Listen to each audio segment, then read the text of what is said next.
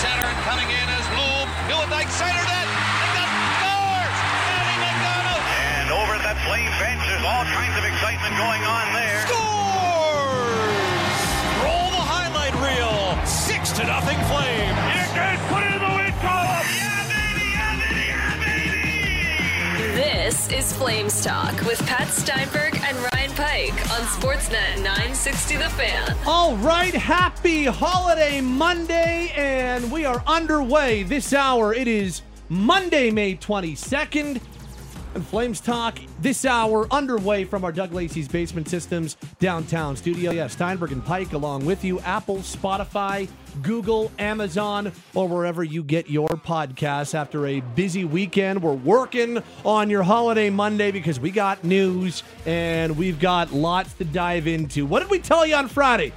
Flames Talk on Friday. We told you we're in a 96-hour window to get news on a general manager for the Flames. And what do you know? We're now closing in on the official announcement. Tuesday is when we expect Craig Conroy to be introduced as the 9th general manager in Calgary Flames history. And this is absolutely the right call because, you know, the more I thought about this over the last number of weeks, since we knew the Flames were going to be looking for a new general manager, the more I thought about it, the more this made by far the most sense, and going down this road was the most sensible one, and I thought the best one for the Flames organization. And I felt like that from the beginning, and I am definitely biased on it. I'll be the first one to tell you that I am a huge Craig Conroy fan. He's a friend of the station. He's a friend of Flames Talk. He's a friend. We all appreciate Craig Conroy, the human, and yeah, of course I'm biased on it, absolutely. But and I'll be the first to admit that, and that's why at the very beginning when it was like, well, you got to go Conroy. Yeah, so I tried to take my bias out of it as best I could. I don't think it's fully possible. Full disclosure, full transparency. I don't think it's truly possible for someone you've got a relationship with to all of a sudden just completely take that bias out of it. But in doing that the best that I could, I still felt like this is the best guy for the job. Pike, this is a guy who has touched every part of the organization and has been groomed for this job since he transitioned from being an active player to the special assistant to the acting general manager in early 2011. And in the 12 plus years since, he has touched every part of the organization.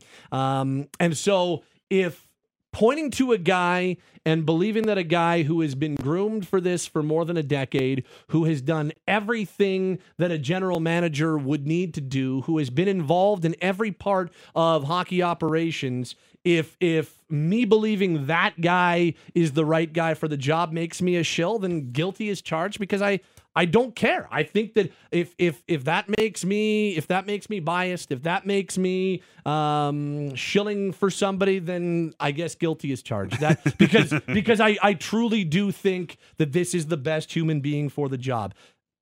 They had the right guy inside the organization from the get-go. They then went through an exhaustive search of 25, 30, 35 people that they spoke to. They whittled it down to a short list, and Conroy is the guy that ends up being the one to pick. And so they had him there from the get-go, but this bolsters it that much more because they didn't just give Craig Conroy the job. They cast a wide net. They went through an exhaustive process, and they're going with the guy who's best for the job. This is Elliot Friedman on Monday's 32 Thoughts podcast. It's available wherever you get your podcasts right now, and kind of went through the process as to where we are now with Craig Conroy imminently being named as general manager. Craig Conroy is going to be the GM. I don't think that was the case necessarily when this whole process started, but then I think as it went through, he gained momentum. And I think the other thing that happened here was that I think Craig Conroy made it very clear that if he didn't get it, it was time for him in Calgary. It was time to go somewhere else. Right. And he's a longtime Flame. He is given a lot to the organization. And I think the organization felt that if a first-time GM was going to beat out Craig Conroy, it really had to be an incredible candidate. And I just don't think they got to anywhere else where they said, yes, we absolutely have to have this person. I had a conversation with someone on Sunday, and he reminded me that when Craig Conroy was traded to Calgary, he didn't want to go. True. And not only did he go, but he became like a beloved Flame. He left, signed with LA, and he got traded back because he realized, and the Kings had realized, Calgary was what was best for him. And I just think that they've thought about this guy who they've invested so much in. We've really got to get knocked off our feet to pick someone else. So that was Elliot Friedman, just a little bit on the Flames from the latest 32 Thoughts podcast. There's lots there with Elliot and Jeff Merrick, wherever you get your podcasts, a little bit more later. No knock on some of the other candidates, whether they were potential first-time GMs or guys who have done the job before. But this one screamed internal. And I understand that there are many who wanted a fresh start, that there were many who wanted a fresh face and a complete reset in hockey ops. I understand that. I respect that opinion. I just don't share it myself. Conroy's draft work is strong. His college and junior free agent work is strong. I know that one of his big tenets is he wants to build through the draft. I don't know. It's just tough to convince me otherwise that this isn't the right hire. And you never know. We won't know if this is the right hire for 5 years or longer. But as of right now, on May 22nd, as the Flames still officially do not have a general manager, I think this is the right guy for the job. I really do. And I think they got this one right. And I'm glad that they still went through the process that they went through. I mean, people who have covered the team in this market, dating back to when he was a player, have just, Craig Conroy is always one of those guys that you wanted to seek out. I put him in the same category as like your Matt Stations in terms of he always thought the game at a really high level. He was always really passionate and articulate. And even, when he was still playing, I think all of us thought he'll either be in hockey ops or in media when he's done, whichever he wants to do more, because he had that kind of a knack for, breaking things down and sort of figuring things out and sort of, breaking down the elements of the game and digesting them and spitting them out and chewing them up again. And I think that's one of the things that's made him so effective in his role, because he's really articulate, really enthusiastic. And if you're an agent, if you're a college player, if you're Johnny Gaudreau at the Hobie Baker Awards, hemming and hawing, if you're really anybody, having him in the room, bending your ear and just sort of wearing you down with his enthusiasm is highly effective. Yeah. And I think, as I don't think it's impossible for us to not be a little bit biased in this situation. And for me, obviously from the outside looking in, I've been going about this and looking at the situation as, why not Craig? What more would Craig need to do in his current role to earn a chance to do it? What more, and what attributes would you need from someone from the outside to make them a clear upgrade over him? And looking at some of the names we've seen, both, connected to the Calgary opening and the openings in other markets, I mean, I think Craig has done enough to really earn that chance. I mean, is he as sexy a name as Eric Tulsky? Maybe yes, maybe no. I think it depends on your predilections towards analytics and other things. Is he as sexy a name as Peter Carmanos or some of these other guys kicking around in other markets? Matthew Darsh in Tampa.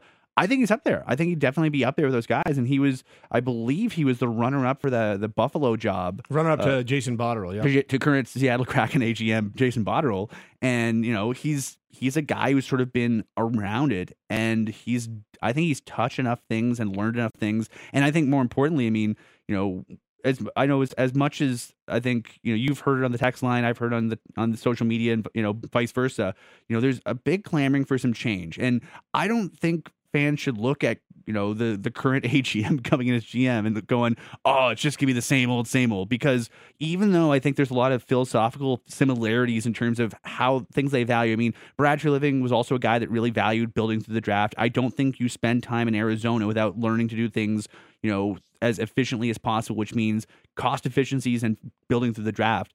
But Craig's also coming from a situation where Craig played 1,000 games. Craig has been to the Olympics. Craig's been to the World Championships, the World Cup. He's done a lot of different things that Brad Treliving didn't do before Brad Treliving got the job. And as a result, Craig's an entirely different cat. He's an entirely different perspective on the game. And I think it's important that you bring that up, because Yes. Did Conroy get mentored by Brad Treliving? Of course he did. And by Jay Feaster and Brian Burke. Like he learned from all of the GMs that he worked under, Feaster, then Burke, and for the last 9 years, Brad Treliving. So, yes, he was part of Brad Treliving's management staff. Of course he was. And there are going to be similarities, and there are going to be certain ways that Craig goes about his business that he would have learned and built off of from Brad.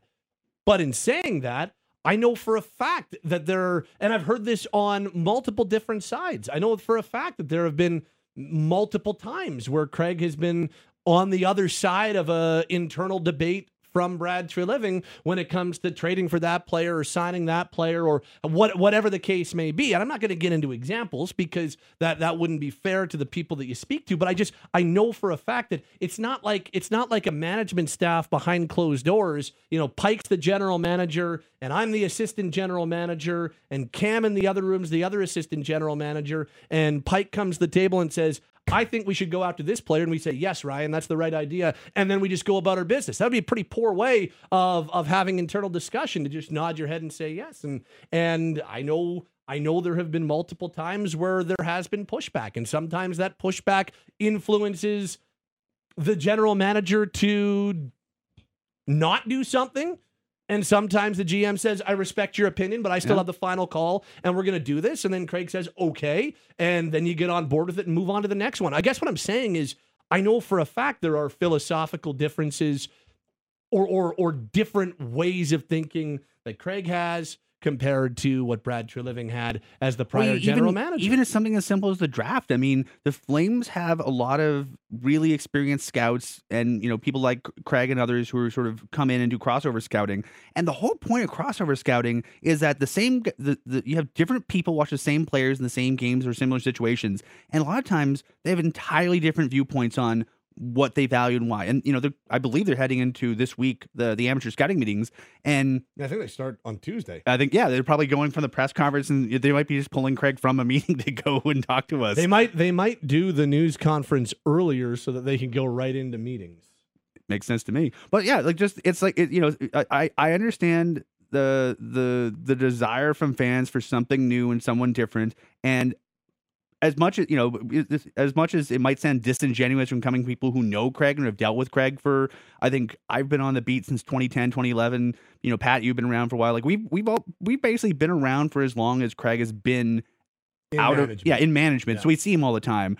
But when you talk to him, he's a very, you know, I think philosophically he sees the game in a lot of ways very similarly to how Brad Treliving and Brad Pascal in some ways do. But they all, if you say, man, I love the draft, good. I mean, it also means you might value completely different things in players, or you might, you know, when you're watching game tape, you might go, oh, this attribute looks like this rather than this. Yeah. And I think that's going to be one of the fascinating things to see because, you know, obviously scouting's done for this year, but in the years that follow, I mean, one of the cooler things, you know, I think in a lot of ways, Brad Treliving and Brian Burke and Jay Feaster all saw the game in somewhat similar ways in terms of valuing the draft, but we saw some pretty disparate changes in terms of the things they valued within the draft over the course of those 2 or 3 regimes. And I'm fascinated at the kind of changes we may eventually see. I think we'll probably get into some of the other aspects of this multifaceted story, but you know, it's really exciting to see someone, you know, Craig came to the team at the 2001 trade deadline. I was at the final game Corey Stillman was at.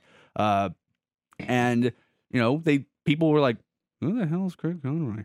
All due respect to you, Craig. No one just, you know, it was the St. Louis Blues trying to load up at that deadline for a playoff run. They got Corey Stillman, a Flames first rounder, and they also added Keith Tkachuk that trade deadline. The Flames, they got a 7th round pick that turned into David Moss. And Craig Conroy. And it took a while for Craig Conroy to become Craig Conroy, but eventually he figured it out because he's a pretty smart hockey player. And, you know, I think the things that made him so effective at prolonging his career to you know, nearly the age of 40, when at a time where very few players ever play that long, you know, between his you know, commitment to the off ice stuff and to just being a smart player, I think it made him really effective. And, you know, I think let's not judge it too harshly before it gets going. But I think there's reasons for optimism with this move. I'm quite optimistic. I'm preaching to the choir and here. Really obviously. excited to see how long it takes for Craig to get his fingerprints on the team and what that ends up looking like. It's funny. I know that when he was finishing his playing career, he had a chance to go coach at his alma mater and be a coach, or he had a chance to enter management. He decided to enter management, and I think as much of that is because you don't want to uproot your family. At that point, his daughters were obviously much younger in school. You're a little bit more worried as two fathers here. But two childless adults. Yeah, two childless adults who can't really relate. But just having this relayed to me, you're like, well, do you want to uproot family at that time? So he decided to go management, and I would imagine that in the last 12 years.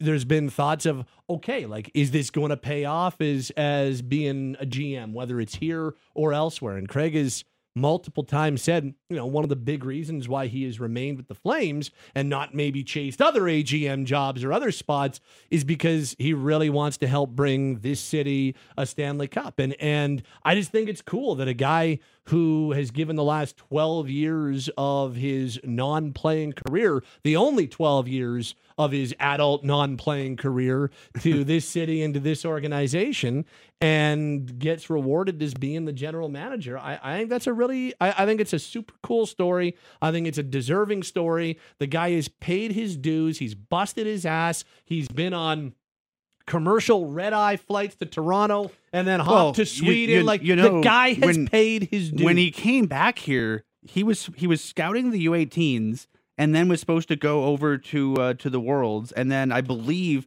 because of the managerial upheaval here, he was summoned back to Calgary. So he was, he's basically been across the Atlantic Ocean a ton. I would not want to imagine his travel schedule because my body clock gets thrown out of whack just looking at his travel schedule.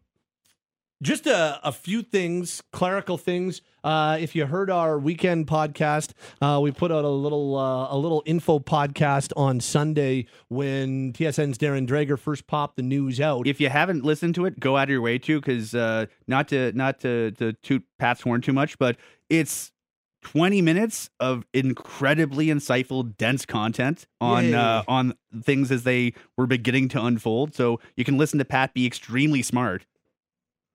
Ish. I think that this was close on Friday. Like, I think that they were almost ready to announce it on Friday. I don't know why they didn't, but I think that they have been at this decision for quite some time. But whether it's working on contract terms, how long's the deal? How much you getting paid? Maybe some of the things that we're just about to talk about in terms of who else is coming along as part of this new management group. But I think this was ready to go on Friday. Or it could have just been that close anyway. It could have just been that the CSEC lawyers didn't want to, they wanted to go to their cabins for the long weekend. And, everyone, if they were going to do the press conference on Tuesday anyway, I can kind of understand the temptation of, we'll just sign everything Tuesday morning before everything goes in. Yeah. I mean, I think that they were pretty close to making an announcement on Friday, I think, but it didn't end up going through, and that's fine. And today, on this Monday, Stampeders are playing in what, as we're talking right now, at least downtown, is a deluge. So hopefully you're dry if you're at McMahon Stadium. So sounds like Tuesday is when the introduction's going to be made, and it sounds like it'll be made official at some point on Tuesday morning, but we shall rather wait and see. A few other things to touch on. I do believe Jerome Iginla is coming. Well, I think we know. Jerome is going to be joining the Flames in some capacity soon. And I think having Jerome in his corner was massive for Conroy. And I really do. I would think so. They were a package deal. I don't think there's any doubt about that. And that was not insignificant either. So Iginla's coming, but was only coming if Conroy was made general manager. Conroy made it clear that if he wasn't going to be GM, he would be moving on and looking at other opportunities. So the chance to have two beloved guys in this city in big spots, I think, was really tempting for the organization. And so because Iginla was only coming if Conroy was the GM, I think that held a significant amount of sway. And so I think that's important to point out. And then there's the whole idea about an experienced name joining the fray as well. That name is Dave Nonis. Elliot Friedman first floated that Sunday in the second intermission of the Vegas-Dallas game in the Western Conference Final. He added a little bit more on Monday's 32 Thoughts. This was Elliot Friedman with perhaps some other names joining the Flames organization. Part of the process became, how do we do this? How do we make it so that he has the best possible group around him? And so they have Maloney, they have Pascal. They're going to bring in someone with experience. And my guess is, it's just a guess, my guess is Dave Nonis, who's been there as part of the interview process. Dave Nonis has been around for a long time, and it's just someone around him with an additional level of experience. And the other one, too, is Iginla. I believe Iginla coming back to work with Conroy, I think, was a very big part of this. Iginla's son was taken by, I think it was Edmonton. Oil Kings, yes. Yeah, Western Hockey League draft. He's got one more year before that. I think Jerome's going to coach there, and then I think he's going to join the organization, too, on some level.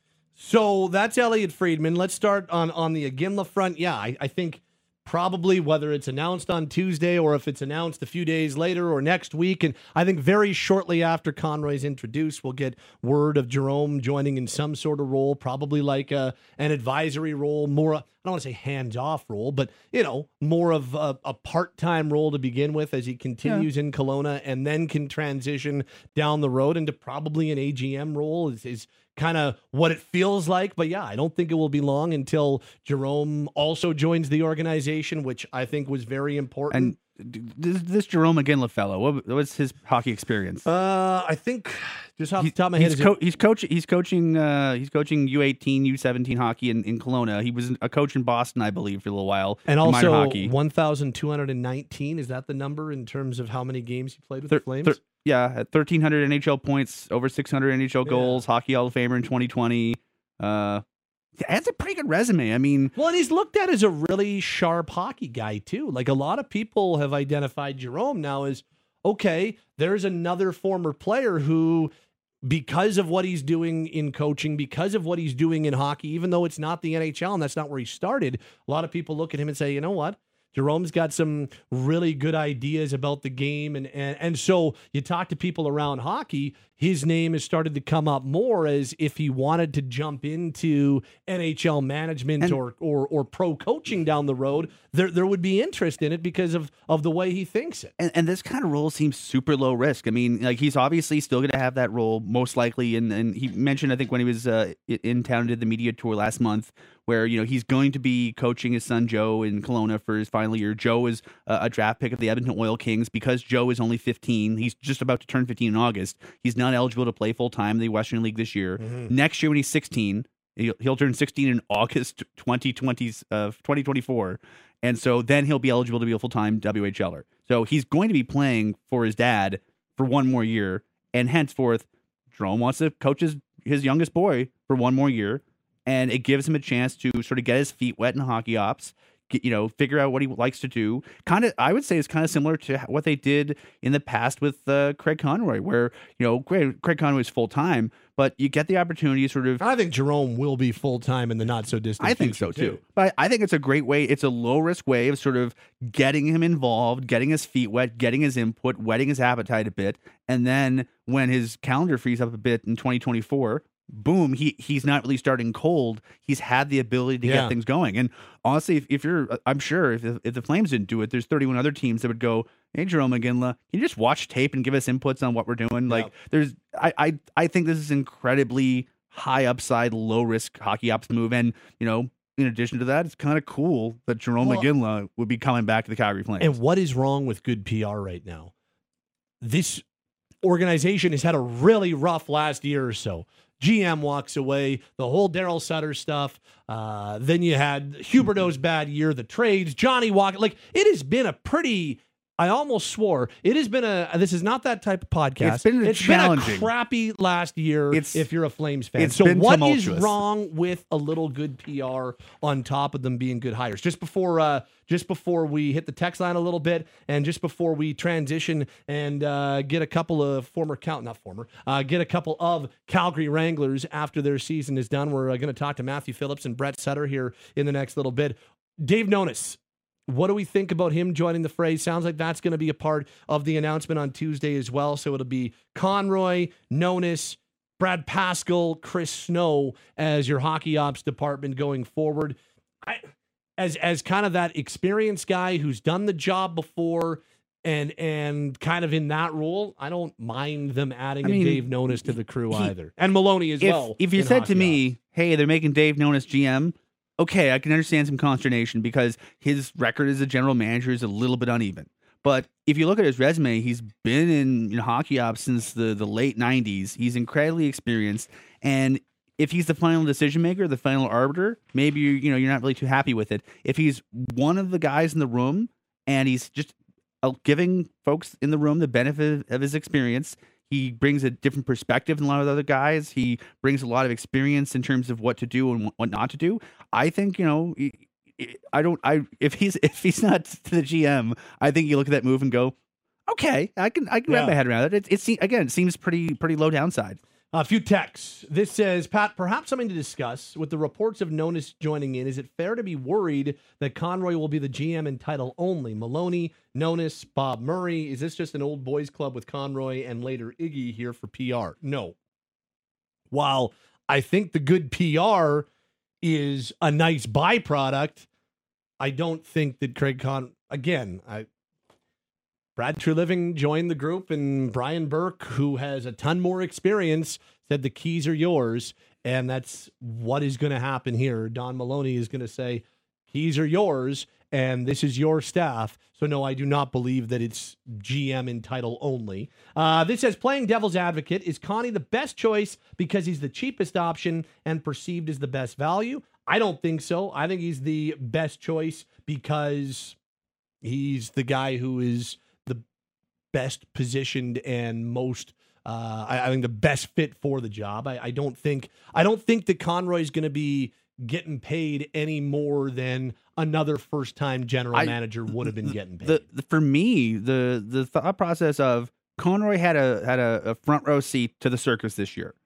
He wasn't the final decision maker, but he had a front row seat to the circus, and he has the opportunity and probably has a lot of unique insights on what went wrong.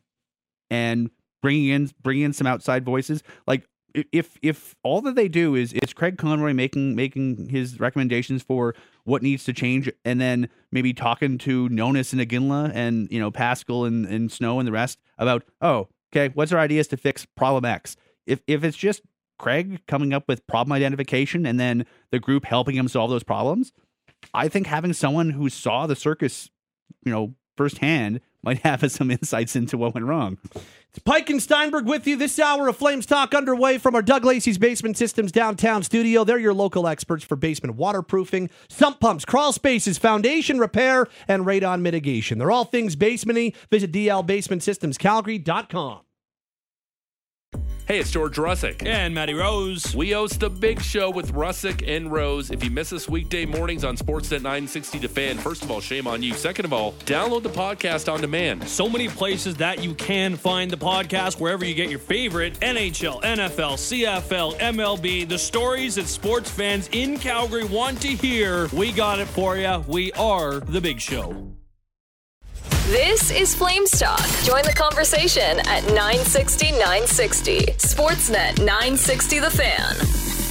Monday edition of the program continues. Steinberg along with you, and the Calgary Wranglers season came to an end Friday night. 6-5 overtime loss to Coachella Valley in Game 5 of their best-of-5 series. Two best teams in the American League went as down to the wire as you can possibly go in a best-of-5 when it's all said and done in the first overtime. Coachella Valley moves on, and Calgary's season came to an end. Looking back on it, and what I thought was, let's be honest, it was a pretty awesome first season in the city of Calgary for the Wranglers. I know it doesn't end the way that they wanted, but want to look back on it, and with one of the guys who helped the Wranglers in a big way get to being the number one team during the regular season. 36 goals, 76 points in 66 games for Matthew Phillips, who joins us on the Atlas Pizza and Sports Bar guest hotline right now. Matt, thanks for doing this today. How we doing?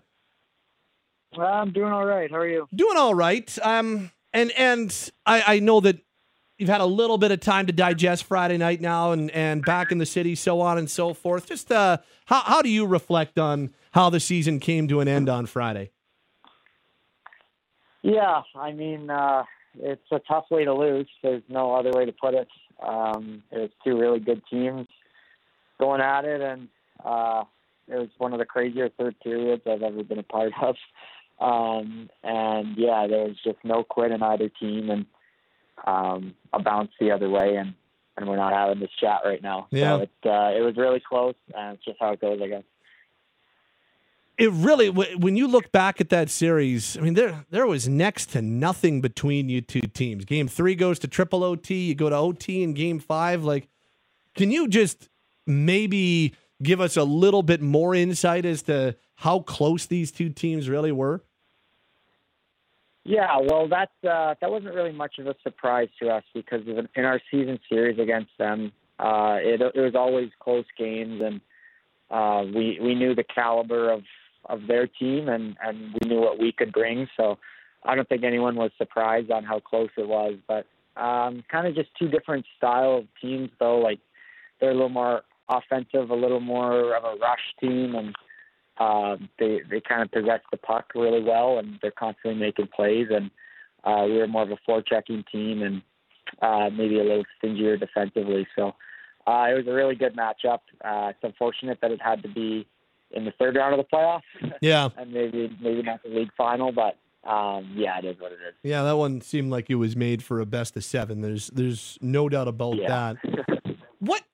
Matty, at what point do you, and I know that we're talking on the Monday following a Friday overtime loss, so we're probably not there yet, but at what point do you look back on the year and you can look back on this season and feel good about what the group accomplished, even though it didn't end the way you wanted it to? Like how close are you to being able to, being really proud of what the group accomplished this year? Well, yeah, I think there's a ton to be proud of. I think as a group we've come a long way since October, and we got off to a rocky start, and then we kind of cleaned it up and didn't look back. And a lot of change this year, moving the team up to Calgary and new faces and such. But it was a really fun year playing hockey, and personally in my hometown, I had such a blast this season, and the fan support got better and better throughout the year. And yeah, a lot of guys had good seasons, and there's a lot to be proud of. What was it like playing? You haven't played in your hometown since minor hockey. You go off to the Western League, and then you're in a bunch of different spots in the American League. I guess you've played a few games with the Flames. You've played some preseason games, but to play a full year in your hometown as a pro, how was that experience for you? Yeah, it's pretty cool. It's something that not every player will ever get the opportunity to do at any level. So something that I didn't take for granted, and super fun just having, different friends come to different games, and to have my parents and my grandparents and family at every game. It's pretty special. And I know how good of a hockey city Calgary is. So to get to play here all year is great. Matthew Phillips with us of the Calgary Wranglers, joining us here on Flames Talk this afternoon. How do you evaluate the year for you, Matt, when you take a look back at the season that you had? How do you look back on your year with the Wranglers, regular season and playoffs? Yeah, I think personally it was a pretty solid season. I take a lot of pride in consistency and showing up every night with, good habits and trying to have a positive impact on the team. And I think I was pretty consistent this year, so that's something that I can be proud of. And I kind of know my role and what I can provide at the AHL level at this point. And I think I did a pretty good job of that. And I was obviously a big part of it, helping the team's offense. But that's my job, and I think I did a pretty good job of it. What about the, you had a lot of good leaders on that team, whether it was your captain, Brett Sutter, or you had a number of guys who have been pros for a long time. But what about Matthew Phillips, the leader? Have you grown into that a little bit more, do you think? I'd say I probably have. It's something that I don't really think too much about, having a letter. Like, I try to just kind of be myself, and I don't do anything too crazy, too different. I just think that my actions kind of speak for themselves, like practicing hard and just having fun. And nothing too crazy, but I've definitely learned from teammates too. And when you have a guy like Brett, who's your captain, he takes a pretty big load off. So he was awesome. All of our older guys this year were awesome. So I just tried to kind of mix into that. Statistically, your best season in the American League, 36 goals, 76 points. But did it feel like the way that you evaluate it, was it your best season as a pro in your mind? Good question. I mean, I think my last two seasons have been very positive for me. I had an injury a few years ago and then the COVID year. So the last 2 years, I think I've just consistently been, playing my type of hockey and bringing it every night. I think I did improve on some things this year that I maybe could have done better the year before. And you always want to get better every season. And there's a few things that I wanted to achieve and, kind of bring to my toolbox this year. And I think I'm getting better at certain things. Where did you make those steps? Well, for me, personally, a big thing is trusting my shot a little bit more. Naturally, I'm kind of a pass-first guy, but I think trusting my shot and using that a little bit more, which I tried to do this year. And then when you do that, you find that there's more passes available because people are now worried about defending the shot. So, just different little offensive tactics, just kind of small details. And, always trying to find different ways to produce. You had 98 goals in your last two seasons in Vic. Would you have, even then, you would have considered yourself a pass-first guy? Honestly, yeah. Yeah, okay. It's kind of funny. But I mean, usually if I've got the option, I'm kind of looking for a pass, but I try not to think about it too much. Okay. I mean, sometimes you kind of go on a little run of goals, and sometimes you're setting guys up or they're setting you up. So it is what it is. Few more with Matthew Phillips as we wrap up the season for the Calgary Wranglers. You'll be unrestricted in the next 6 weeks, or in about 6 weeks, and you'll be an unrestricted free agent for the first time in your pro career. I guess first of all, just your interest in staying with Calgary. Group that drafted you, AHL team is here, NHL team is here. What's your interest level in staying with the Flames organization?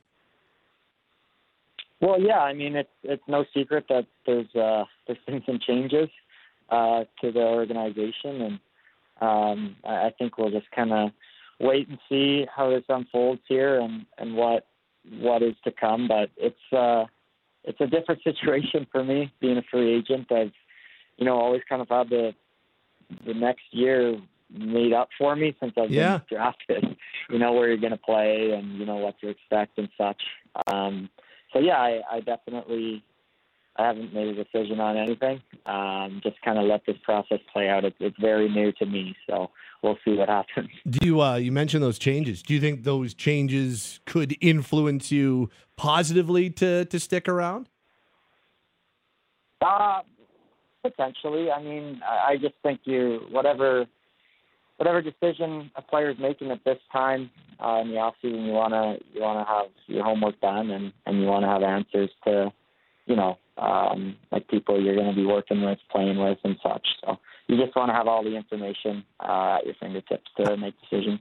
How much does NHL playing time and that potential factor in for you? Yeah, I mean that's my goal. I want to play in the NHL, and that's been my goal since I got drafted, and that's what I'm continually trying to achieve. So no matter where I'm playing next year, I obviously right now I don't know where that might be, but you want to play in the NHL, and that's the goal. Last one for you, Matt, and I got to ask you about your head coach. You mentioned some of the changes that are going on with the organization. Mitch Love's name has definitely been tossed around as a potential head coach of the Calgary Flames. Just can you just give us your thoughts on him, what makes him such a strong coach at the AHL level, and what has made him so successful in his 2 years coaching in the American League?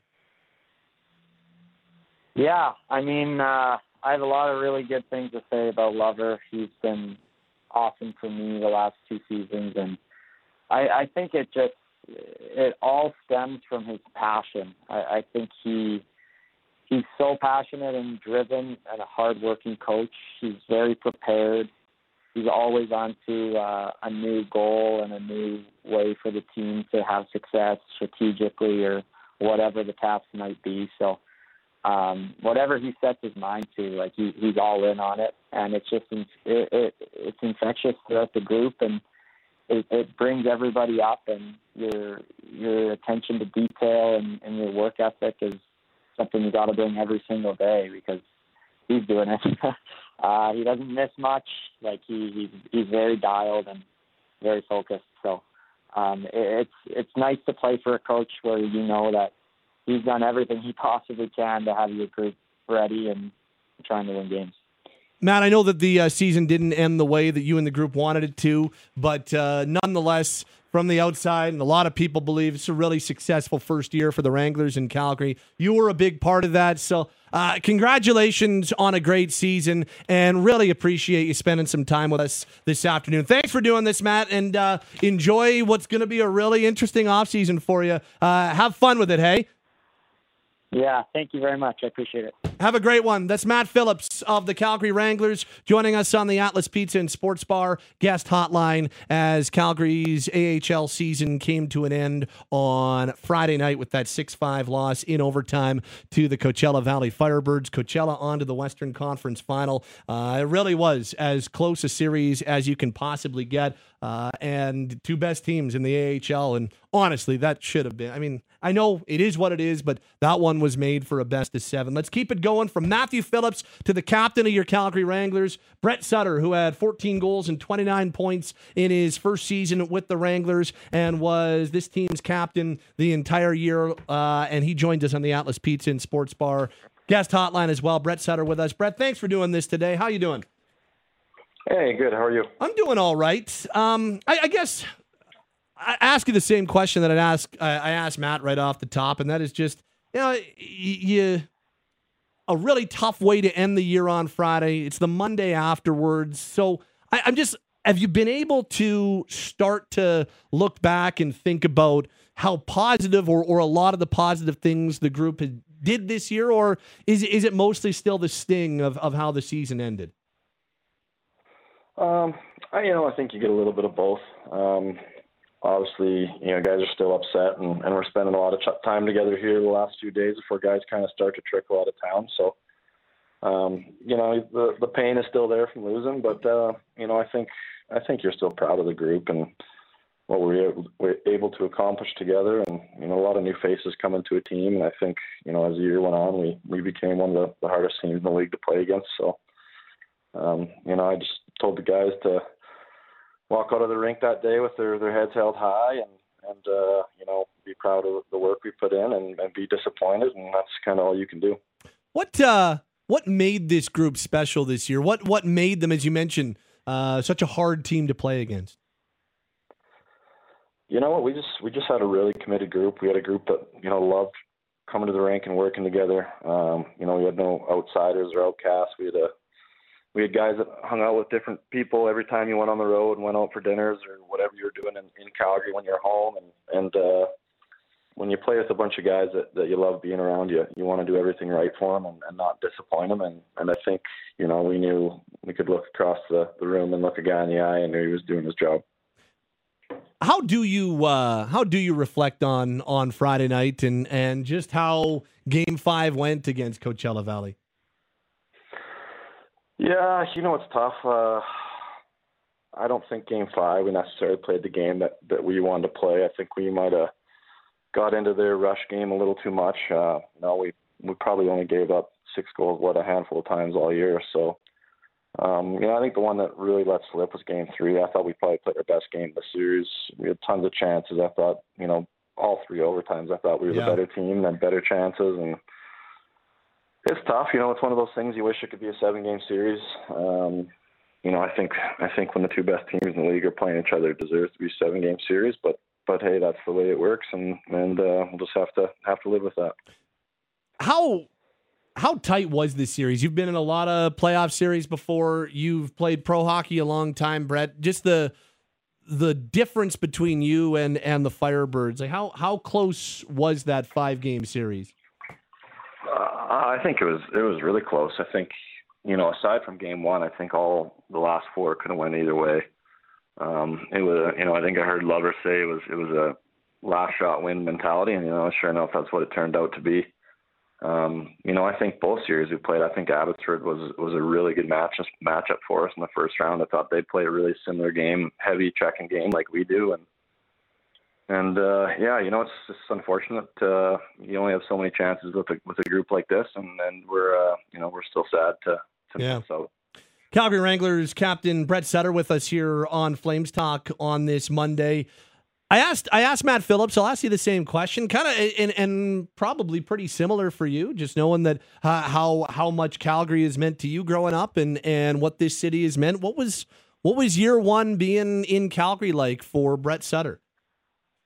Oh, it was amazing. Getting to live in our house full time for the first time in my 16-year career, and chance to have a lot of family and friends that don't get to see it play very often, come to lots of games. And for me, it was the first time I got to live in the same city as my brother in 20 years since I left for Major Junior. So, it was really special. I think, our fans got better and better, and crowds got bigger and bigger as the year went on. And that was really exciting to see the game kind of catch on and people kind of get to know the Wrangler name a little bit. And it was pretty amazing just how welcoming they all were for my family and myself, and it was a special year. So it's funny you mentioned having your brother and being in the same city as Chris and all. So how, like when you were playing in Ontario or when you were playing elsewhere in the American League, how often would he get to see you then?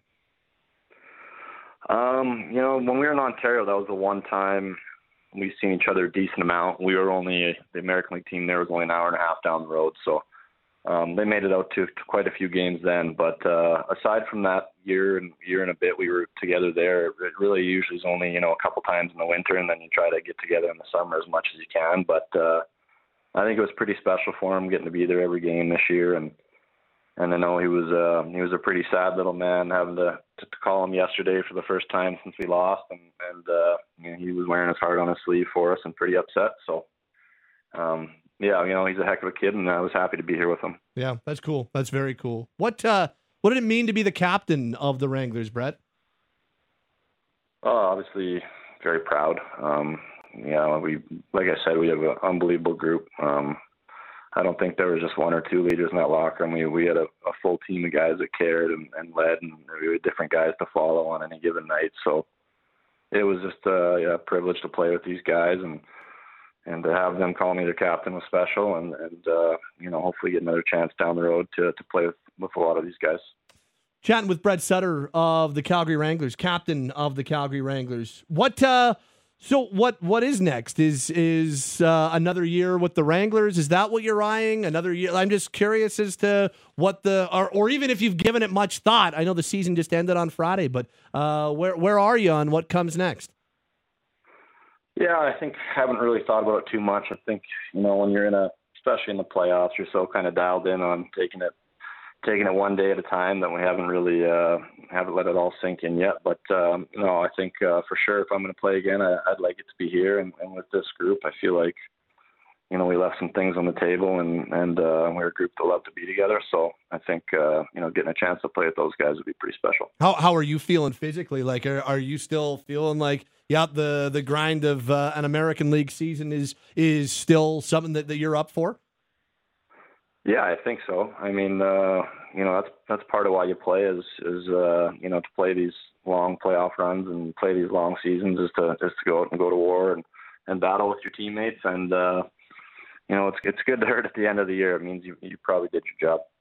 How as you're talking, something that Michael Stone of the Flames said at the end of the season for him, and how being with the family and being close with the family is the priority, the number one priority, and thus he's not really looking at playing anywhere else. I'm just for you and knowing where you are with your family.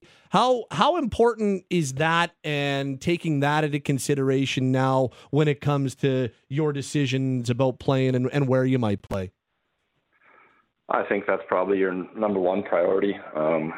Seeing how my kids have came to the new school here and loved it and met lots of friends and, chances to see both their grandparents on both sides of the family a lot and be with their cousins. And I think everything goes into account for it. Obviously everything we do is for your children and keeping them happy would definitely be a priority, and they're definitely happy here. What does the summer look like for you, Brett? Is it anything that is kind of routine, tradition? What's on the docket for the next number of months here?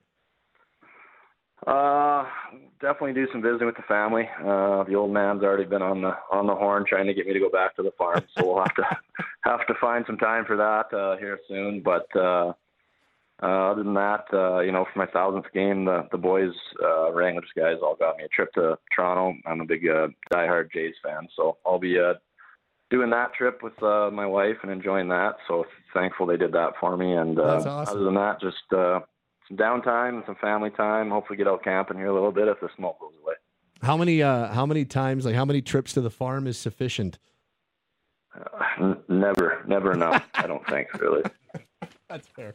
Brett, it was super cool having you on the Wranglers this year and to see you get to play your 1,000th AHL game in Calgary and get an opportunity to be the captain. I can speak for a lot of people, Wranglers season ticket holders, Flames fans, Wranglers fans. I think it'd be super cool to have you back for another year with the Wranglers as well. So that's super cool that is very much front of mind for you. Thanks for doing this. I know the season didn't end the way you were hoping, but congratulations on a great first year in Calgary. And thanks again for doing this today, hey?